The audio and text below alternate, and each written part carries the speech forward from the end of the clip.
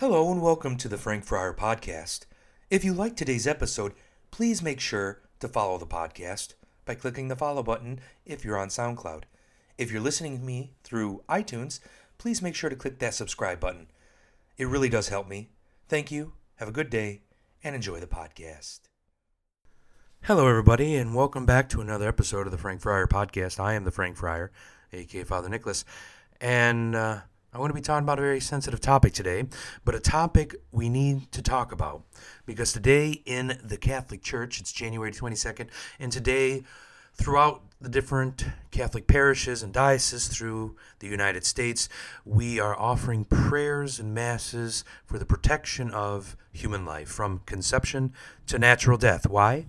Because it was on this day, oh so many years ago, that the Supreme Court, in the Roe v. Wade case, decided that abortion would become a legal right for people.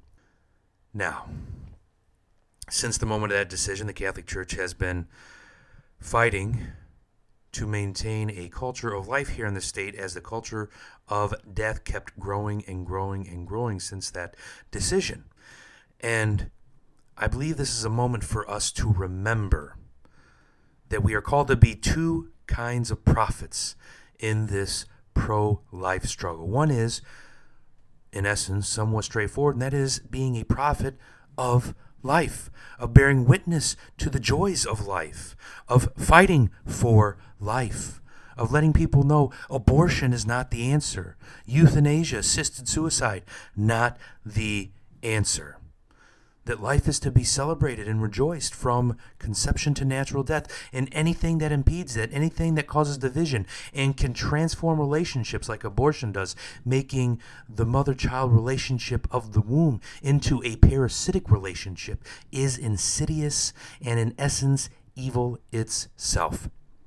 So we just had the March for Life in Washington, D.C., which is a beautiful, profound moment every year within the United States. Is not just the Catholic Church, but many different organizations, secular and religious, come together to remind the people of the United States as a whole, abortion is not okay, even if it's legal. Now, the other type of prophet, and the foundation for this one, I believe, comes from the encounter with Jesus and the prostitutes. Because if we remember, throughout the Gospels, Jesus is constantly accused of having meals, of breaking bread with tax collectors and prostitutes. And abortion is nothing new to our society these days. Abortion has been around for thousands of years. Whether it was through medication, other means, or just allowing the child to be taken down to the river and exposed to death. So it wouldn't have been uncommon for a prostitute during the time of Jesus to become pregnant and for her need to get rid of that child. So it's possible that Jesus would have broke bread with a prostitute that had abortion. And in that encounter, so in this action of Jesus encountering and breaking bread with a prostitute, we have to be prophets of mercy ourselves. So not only do we live out the message of life and defend life, we also have to care and nurture life. So that means we need to let people know, men and women that have possibly had abortion in their life, let them know that there is a possibility of not just healing for them, but forgiveness also. And that happens through our encounters with them as Jesus encountered the prostitutes, breaking bread, speaking lovingly, kindly, reminding them that they're not evil people. We don't know what's in their hearts. We don't know what was going on in their mind or what were the conditions of their life. But the act itself is evil, and we can't back down from speaking the truth that abortion itself, euthanasia, assisted suicide, these things are evils.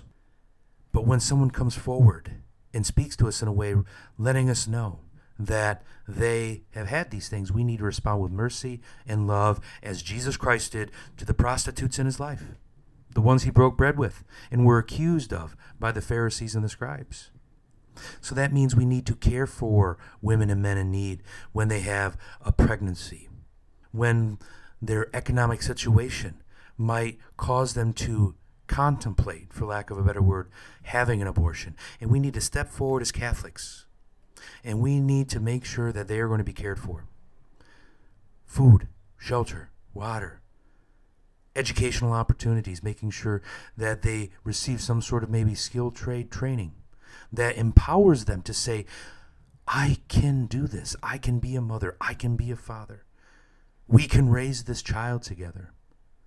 And that's why, my brothers and sisters, as Catholics, we need to not just be prophets of life, but prophets of mercy. It's a both and moment for us.